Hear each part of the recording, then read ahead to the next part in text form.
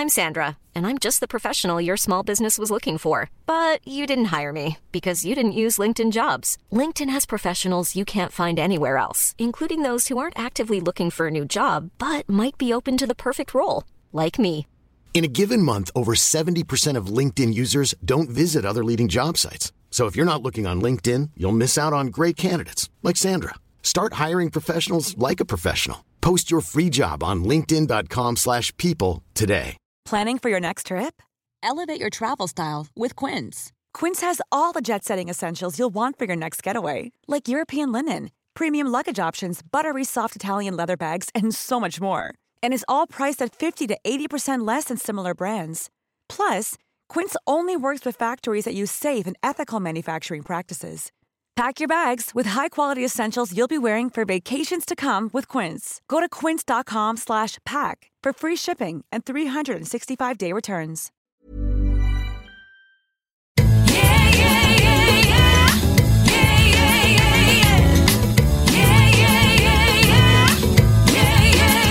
It's that Gabby Roslin podcast.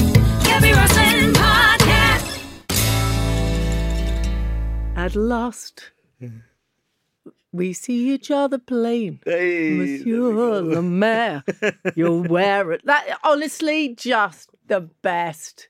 Sorry, I wasn't expecting to sing that to you. That was very good. I was just walking down Marylebone Road to get here. Okay, running very fast to get here. You were late because you were jet-lagged. Jet-lagged Alfie Boe. First thing I said, though, was I can't lie. I've just got to admit to the jet lag. But I was singing the confrontation, so I do all of them from Les Mis. Right. Not very well. I do it with the girls in the kitchen. We all take parts, but I like to do all the parts. But I was singing it walking down Marylebone Road, and I realised I was singing it out loud, and people were singing it with me. Yes. Oh, that's brilliant. I'll have to try that. Have you not? What, you haven't ever sung out loud in the street? Alfie Boe has not sung out walking along. Not when people are not paying me. Have you never just done that? I'm going to now. You're going to do it straight after this? Yes, straight after this. I'm going to stand in the middle of King's Cross and scream it out. Oh, yes. I'm going to film it. Yeah, I love the way you're looking at the producer and the team behind the glass. Joe and Ed are just going, yes. They're nodding, yes, you've got to do it. You're doing it. You're doing it. Okay, you come from a big family. Yeah. When was that moment that you realised singing and music was what you were going to do? Because you were polishing. I was polishing cars. I can honestly say there's two moments in my childhood that I remember that I could sing or had a sensation about how the sound I was creating. The first moment, I was probably, how old was I? 6, 7 years old. And my brother, Michael, was into classical opera. He was a big fan of Maria Callas, the soprano. And he used to collect all these operatic records, literally, not the CDs, it was the records back then. And he played me a recording of this soprano. It wasn't Maria Callas, but he played me this recording and tried to get me to match the pitch of the note that she was singing. And I sang it, and then he said, try and sing a bit higher. So I sang a bit higher, and then higher and higher and higher, and I got ridiculously high. And he said to me, I don't know whether it was absolutely true or not, but he said, you've actually beaten the highest recorded note. And I said, wow. And I don't know if that's true. It might have just been winding me up, but it felt good to me at 6 years old. Yeah, 6 or 7 years old. But it felt good to sing like that. It felt good to scream. I sounded like obviously a soprano voice, boy soprano, but it gave me some sort of encouragement, and I felt really good about myself and about singing, and that was the first time it sort of kicked in for me. The second time was when I used to play all the records at home and sing along to them in the living room, in the dining room where we lived in a little council house, but we had a little dining room and a living room. I'll tell you a story about that in a minute, but I used to sing along to the records, that my mum and my dad had collected, which included Pavarotti, Elvis, Enrico Caruso, Frank Sinatra, all these, country singers, Jim Reeves. And I used to just belt out these tunes and sing like crazy. And then I stopped singing at one point, and the fruit bowl that my mum had, which was a cut crystal fruit bowl, was still ringing because I'd hit the same pitch that bowl would make. And so I stopped singing, and this bowl was just ringing like crazy. And it made me think, wow, what am I doing? And I didn't know how to produce the sound. I didn't know how it was working, but it felt good. Something had sparked off inside me that had given me encouragement to take this further. And I did. I just started singing more and more. My mum overheard me and said, you've got a good voice. You should go to amateur dramatics with your sister, and you need a hobby. So I went 1 week to amateur dramatics and got as far as the door, turned around and walked home. I just didn't think that was me. But then the following week I went in, sat down in the corner, minding my own business, and then the lady who was organising, who ran it, called me over and said, would you like to join in this piece of music and sing with the boys? And I said, okay, what is it? And she said, it's Pirates of Penzance, Gilbert and Sullivan. And I knew that because my brother had the record at home. So I thought, okay, I can sing along. So they gave me the words and I started singing, and all of a sudden I just hit this big old note that stopped everybody, and everybody was shocked, and I just felt embarrassed at first and then really good about my ability. And from that day on, I did more and more amateur shows, competitions in Blackpool, working men's clubs, and just did anything to try and get me closer and closer to my goal of being a professional singer. And I used to write letters all the time and make. Who were you writing to? Agents, clubs in local areas like Blackpool, Manchester. I was auditioning for Opportunity Knocks when that was around. Really? Yeah, I didn't get in. Quite pleased. Yeah. And I used to get the newspaper, the stage and television. So I was sort of doing something every single day. Well, how old were you now when you were doing that? I was 16, 17. And then I sort of stopped after that for a while because I'd got a job in a car factory to do my apprenticeship. And I thought, well, I'm going to be sensible now. I'm going to do my apprenticeship. I'm not going to mess around with this music. It's obviously just going to be a hobby. And I started working in the garage. And I was earning I was like £70 a week or something I was on, and I had to pay half of that back for going to a day release for college to do my studies at college, and so there was no singing going on. There was no singing going on at all. No, I'd stopped. And I remember riding my bicycle to the factory, and I was on my way to work and pouring rain in my overalls. And I just got this, I can't describe it, but it was like a spark inside, this like fire that just ignited and made me want to sing again. It was like, you have to sing. You have to get on stage and do another show. And it was playing on my mind all day long, constantly, every minute of the day. And I thought, how can I make this happen? And what do I need to do? So I went to a friend's house who I knew was into musical theatre and amateur dramatics, and asked her if there was any way she knew of that I could join to a cast, to go and do the chorus. And she said, there's a company in Preston called Preston Musical Comedy Society. Come down on Thursday and take part in rehearsals and see how you get on. And I did. Went down, joined the chorus for a production of West Side Story, and all the guys in the chorus were really upset because they'd already cast the role of Tony and Maria to the local celebrity, the local stars, amateur stars in the area. And they were upset that they hadn't had the opportunity to audition.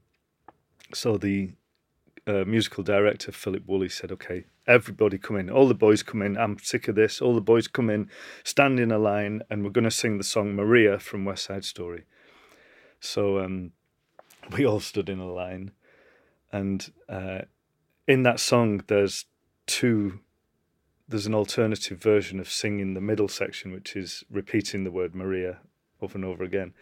And I'd only heard Jose Carreras' version of that, and with him being an operatic tenor, his version is where you just hit a big note and hold it over the phrase where everyone else is repeating the word. So I did that. So I'm singing. So they're singing like Maria, Maria, Maria, Maria, Maria, Maria, and I'm singing like Maria, Maria, Maria, Maria, Maria,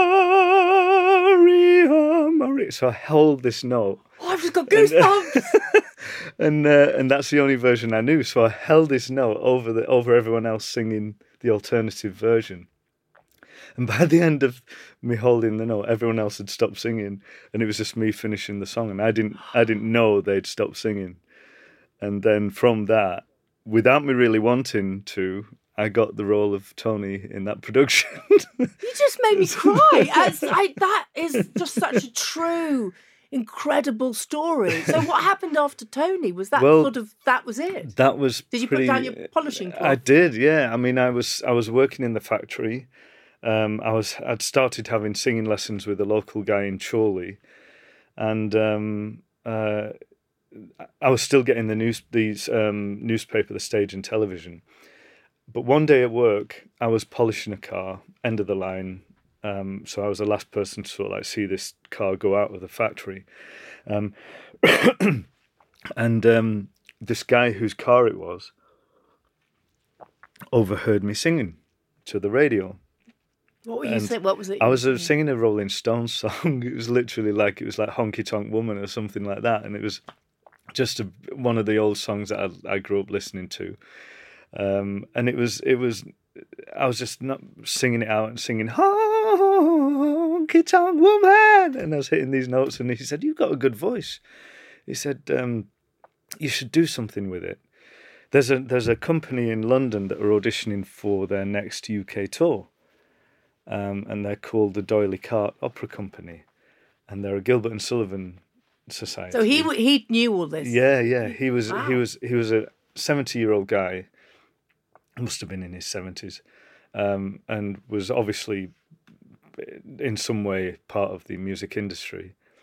And I tried to track him down, tried to put messages out there, never got anything back. But that was like 30 years ago. So, and he told me about them, and he said, "You should take a day off work, go down and see how it goes." That's all I'm going to say. Take the advice or leave it, and that was it. And then I went for my singing lesson that night, and my singing teacher, Lawrence Nunes, mentioned the same thing. He said, I don't know if you've seen in the newspaper, the Stage and randomly, Television. they just said the same thing? He said, there's auditions, open auditions for the D'Oyly Carte Opera Company. I think you'd do really well in it. So I thought, that's two people that have told me about this. And I went home. First page of the newspaper that I opened, the Stage and Television, huge advert, D'Oyly Carte Opera Company. D'Oyly Carte Opera Company. Yeah. Open auditions. And I thought, I have to do this. So I took a day off work. I spoke to my foreman, Mike Penny, and I said, can I take a day off work and go down to London and sing for this company? And he, what do you mean singing? What do you want to do that for? You're on a good wage here, Alfie. You're on a good wage. He said, you don't want to be singing. And I said, no, I do, Mike. I really do. He said, well, I'll give you the day off, but you've got to come in that night to do a night shift to make up your time. So I had to do that. So I went down to London with my overalls in my bag. Still with my work boots covered in paint and stuff, dressed similar to what I'm wearing now, jeans and a shirt, and walked into this theatre, first time ever auditioning, surrounded by all these opera singers in suits and ties and ball gowns, and I I just thought I'd got a piece of music called. There was one song that my dad used to sing all the time at home, a song called "You Are My Heart's Delight," and it's from a musical called "The Land of Smiles," and it's by a composer called Franz Lehar. And he loved that song, so I learnt that. I used to hear it around the house all the time, and I learnt it. And I managed to get the sheet music, an old piece of sheet music of that piece from the Fleetwood Library, where I was from, and borrowed it to go down to London. This has got to be made into a film. It was crazy. So I borrowed this piece of music from Fleetwood Library, took it down to London with me, walked out onto this empty stage with like just a spotlight on the piano and the area where I was going to sing. Black auditorium, couldn't see a thing. And handed my music to the pianist and started singing this song. What's this? Just give us a little bit of that song. It goes, "You are my heart's delight, and where you are, I long to be. You make my darkness bright, when like a star you shine on me." And it's a beautiful, romantic, gorgeous Viennese song. And it wasn't until I went to music college that I learnt it in German, because that was the original language for it. But I sang that song on this stage, and after I'd finished the last big note,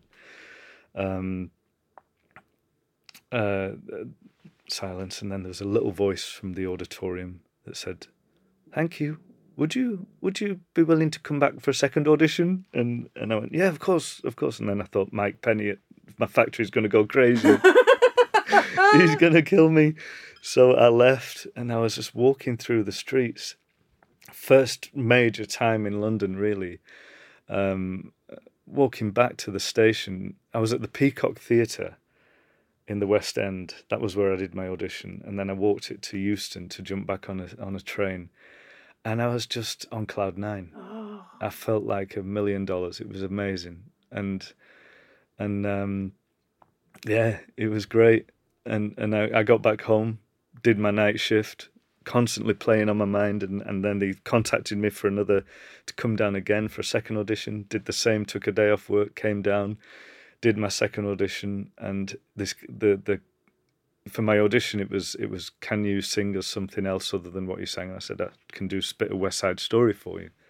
So I borrowed the score. Incidentally, I'd taken that music back to the library. Did you take it back to the library? Gave it back to the library. And got 15 pence back because I brought it back early. So that was all right. Oh, my word.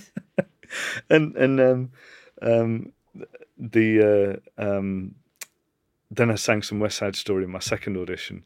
And the guy said, "Do you know if you're a baritone or a tenor?"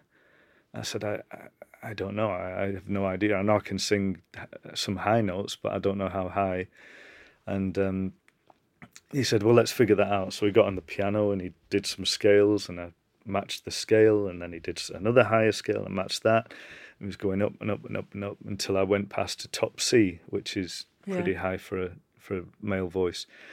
And he said, "Yeah, I think you're a tenor. That's where we'll put you." So I left that audition, and then a week later I was just sat anxious, waiting for the phone to ring.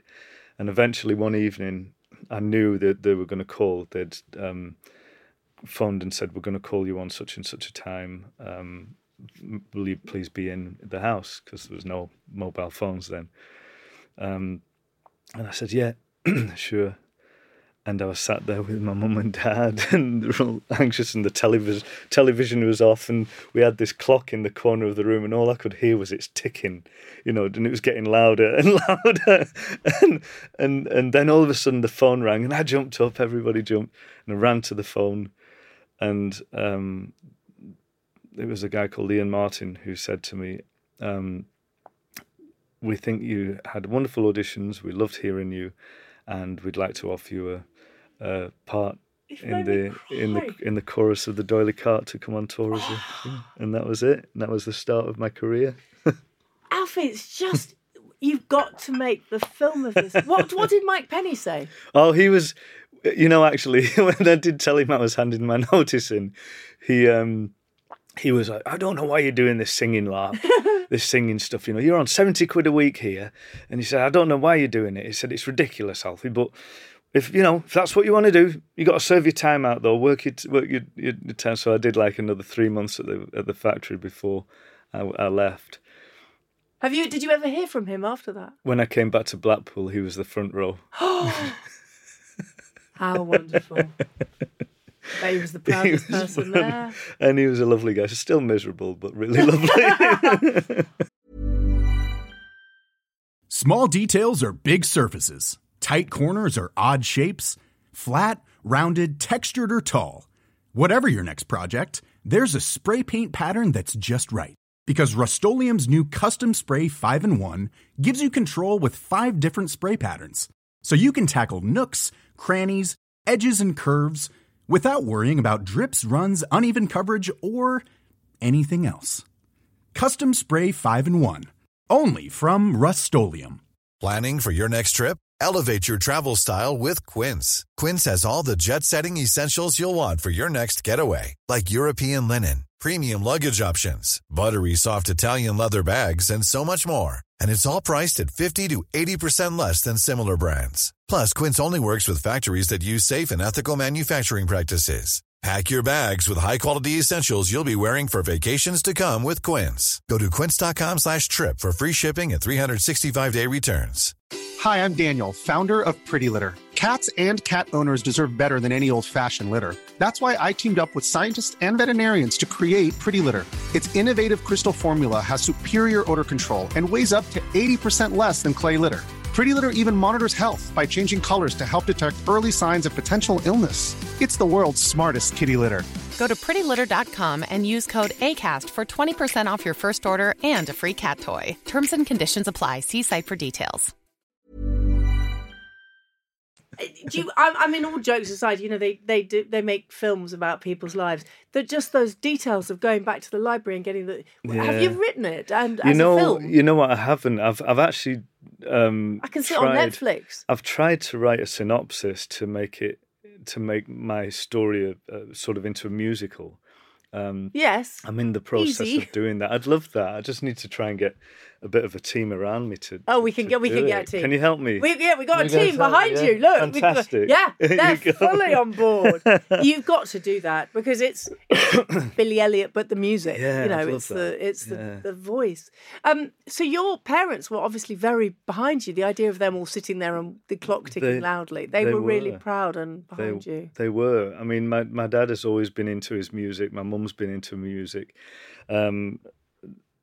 To give you an example of how supportive my dad was, I used to love percussion. I used to love the drums, and so I used to listen to a lot of the rock bands like Status Quo and all those guys. And such a crossover. I know, real crossover of all the things. But it's all in me. All that music is just in me, and because I grew up in a family of 9 kids.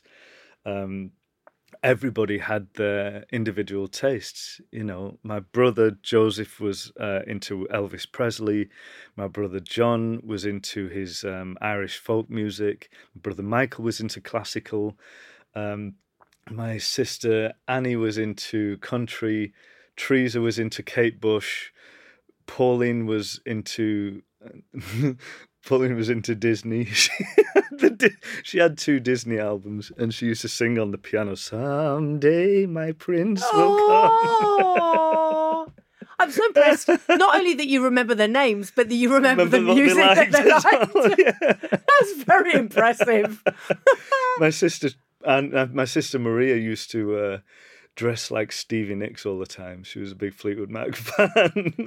So you had music everywhere around you. Though now, so that little boy who went and took that piece of sheet music to D'Oyly Carte, would he believe that you've got a residency at Vegas and that you're a multi-million selling albums and you've been on the West End and on Broadway? No, I don't think.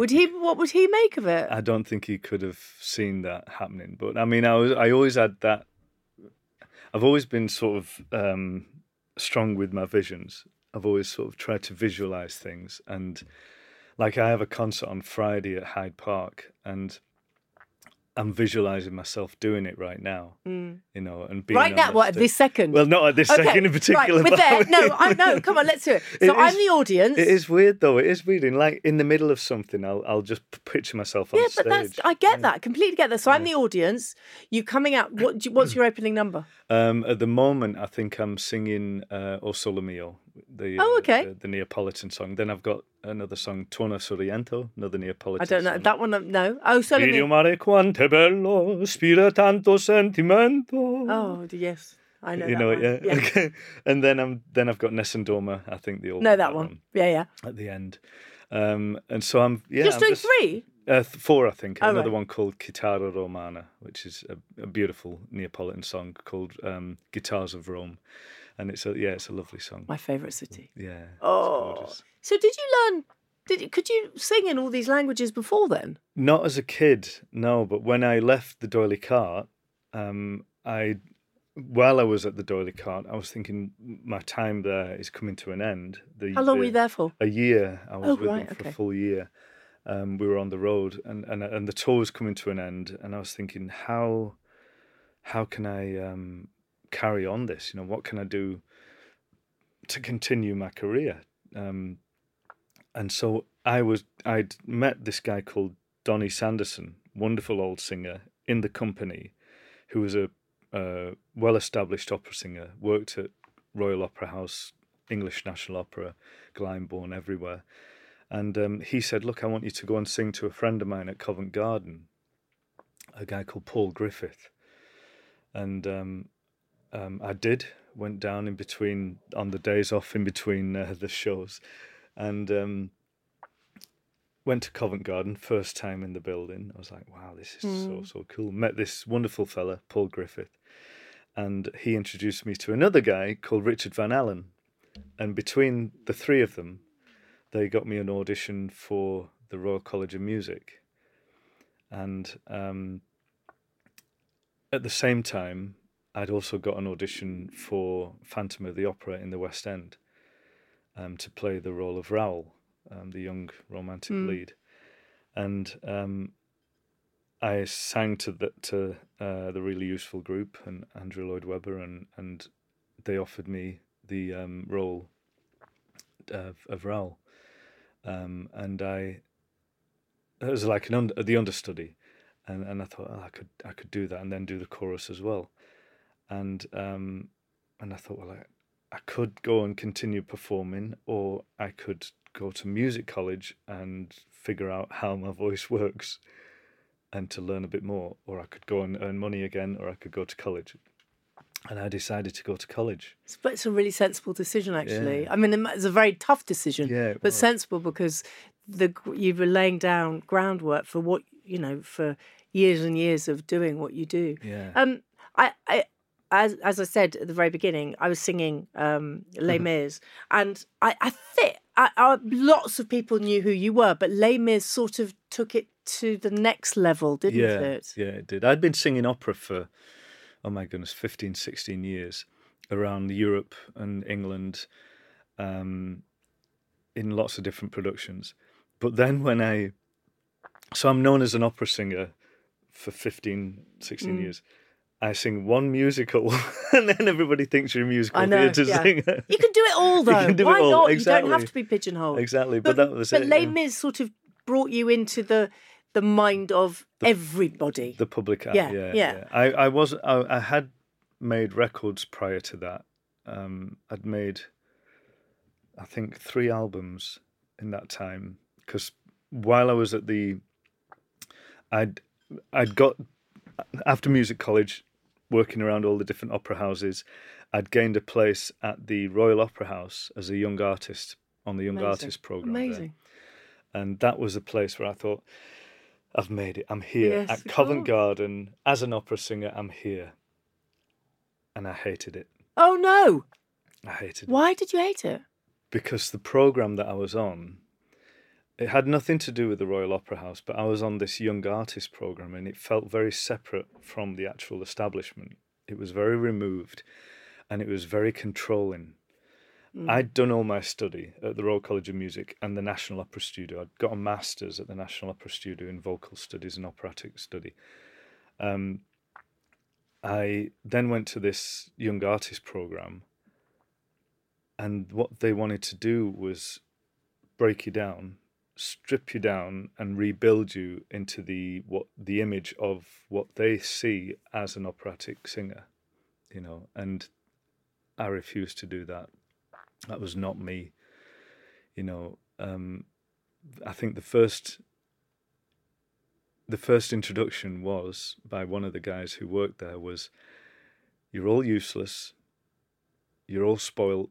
None of you are capable of being here, and until you are, no. You know where the door is." So we had a conversation before you were late because you're jet lagged. Sorry. We were having a conversation about why can't people just be nice and helpful and supportive. I mean, these are young singers who they were trying to break you them don't do down. that. Why break people like that? Yeah. That's horrible. And I'm pleased that you got through that. Well, luckily, and I have to clarify that had nothing to do with the Royal Opera House, because when I actually went to the head of the Royal Opera House to tell him that I was leaving, they were thrilled for the opportunity that came along for me to go and do that. They said, "Well, Alfie, we can't stop you from doing that. That's amazing what's coming along." Yeah. I said, we're going to miss you like crazy, because the communication between the Young Artist Programme and the Royal Opera House was non-existent. Right, so they're separate very, entities. very separate. So Les Mis brought you into the public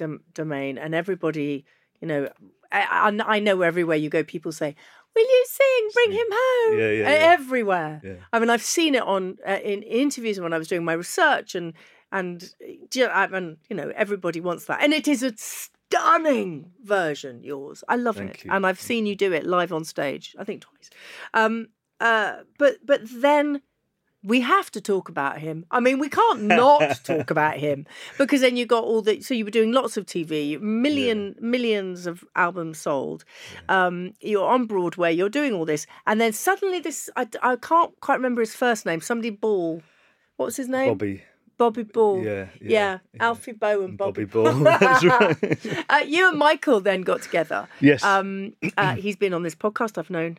He's much older than I am. He trained at the same place. Right. Much older than I am. But it suddenly there's a whole new audience again. Yeah, absolutely. Me and Michael teamed up. Well, first of all, we did this ridiculous production of Kismet, the musical, the old borrowed-in music. It was fabulous music, but terrible show. It was awful. Don't mince your words. Just say how you feel. Yeah, that's fine. The director fell out with the choreographer from day one, and so the choreographer was plotting these amazing dance routines. But to get back at him, the director literally stood the male chorus of English National Opera, big guys, in a line at the front of the stage to block all the dancing that was going on behind. On every dance routine. They fell out like crazy. He couldn't stick around. He just had enough. So he left before he'd finished plotting the show. So we were like halfway through the second act. And this is what you and Michael are doing? Yeah, this is what Michael's in the lead. I'm playing the juvenile young lead, and because you're much younger than Michael. I'll always be younger than Michael Paul. Much younger.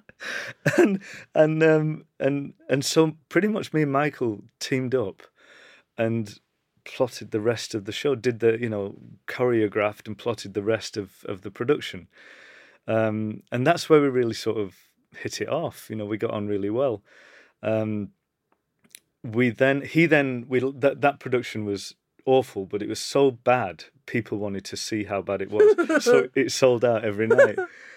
And at that time, I have a lot to thank Michael for, but at that time, Michael had been asked to sing the role of Jean Valjean for the 25th anniversary of Les Miserables. And he said to Cameron, Cameron, that's lovely of you to offer, but I don't think that's my role. But I want you to come and see somebody who I think it is. Lovely. That's good. That's kind. And he said, come and meet this guy. Come and see this guy, Alfie Boe. I'm in kismet with him. Come and see the show anyway because it's awful. and Cameron came along, saw how bad the show was, but sort of heard me sing. And then I was living in Woodstock over in Oxfordshire at the time, digging my garden, planting some lavender plants. That was it. I remember distinctly. And my daughter was 3 years old, my little girl Gracie. And beautiful sunny day, and I got this phone call from Cameron McIntosh's office saying, "Could you take a call from Cameron?" And I said, "Yeah, of course." No. No. Why do I want to do that? And he offered me. He said, "Would I come in and sing to the composer and the directors of Les Miserables, with a view to you potentially playing the role of Jean Valjean in the 25th anniversary?" So I did. I came into town, sang to Claude Michel Schoenberg and Alan Oh Rublier. my word! To them. Yeah, and it was incredible. I was just loved every single minute, and the music was just hitting me like mad, and the story and the character, and tell you a secret. Actually, I went to the audition to sing "Bring Him Home," and stood in front of Claude Michel Schoenberg, and he was on piano, and I said to him, this is a difficult song to sing. It's got a real floaty high note, and being an opera singer, to sing those sort of notes, you still have to engage your voice to make it carry into an auditorium, because we don't use microphones. So you have to make that audible pitch for the listener to hear it. But in musical theatre, you don't have to do that. So, because you've got a microphone right there, and so it'll pick it up. So in opera, when you're rehearsing an opera, you do this thing called marking. So we'll be singing something like the beginning of La Bohème, which is "Nei cieli bigi, quare fumara mille pur," and that's on the voice. But if we want to mark it, to save the voice, we'll go "Nei cieli bigi, quare fumara mille comignoli Parigi," and that's marking. Right. And that's the quality that I sing "Bring Him Home" in. So you do. You're marking. I'm marking. So that's what I sing "Bring Him Home" in, that sort of voice. So it's "Nei cieli bigi, God on high, hear my prayer, my need, you have always been there." And that's it. "Bring him home." And it's marking. It's the goosebumps every time. Every time. It's the operatic way of saving your voice. So. Yeah. So, Alfie, honestly, so this podcast is Reasons to be Joyful. Hand on heart, I am blessed that I have you in my life, because you bring joy.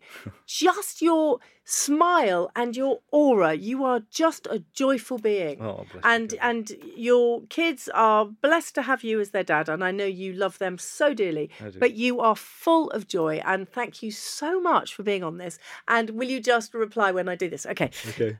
At last, Valjean, we see each other plain. Monsieur le Maire, you'll wear a different chain. Before you say another word, Javert, before you chain me up like a slave again, listen to me. There's something I must do. Day mate! Year mate! Life mate! I was scrambling for the words. It's been so long since I sang it.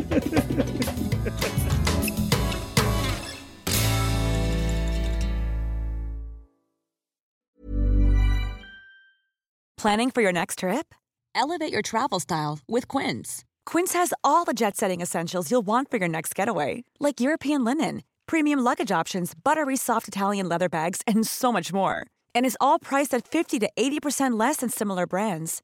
Plus, Quince only works with factories that use safe and ethical manufacturing practices. Pack your bags with high-quality essentials you'll be wearing for vacations to come with Quince. Go to quince.com/pack for free shipping and 365-day returns.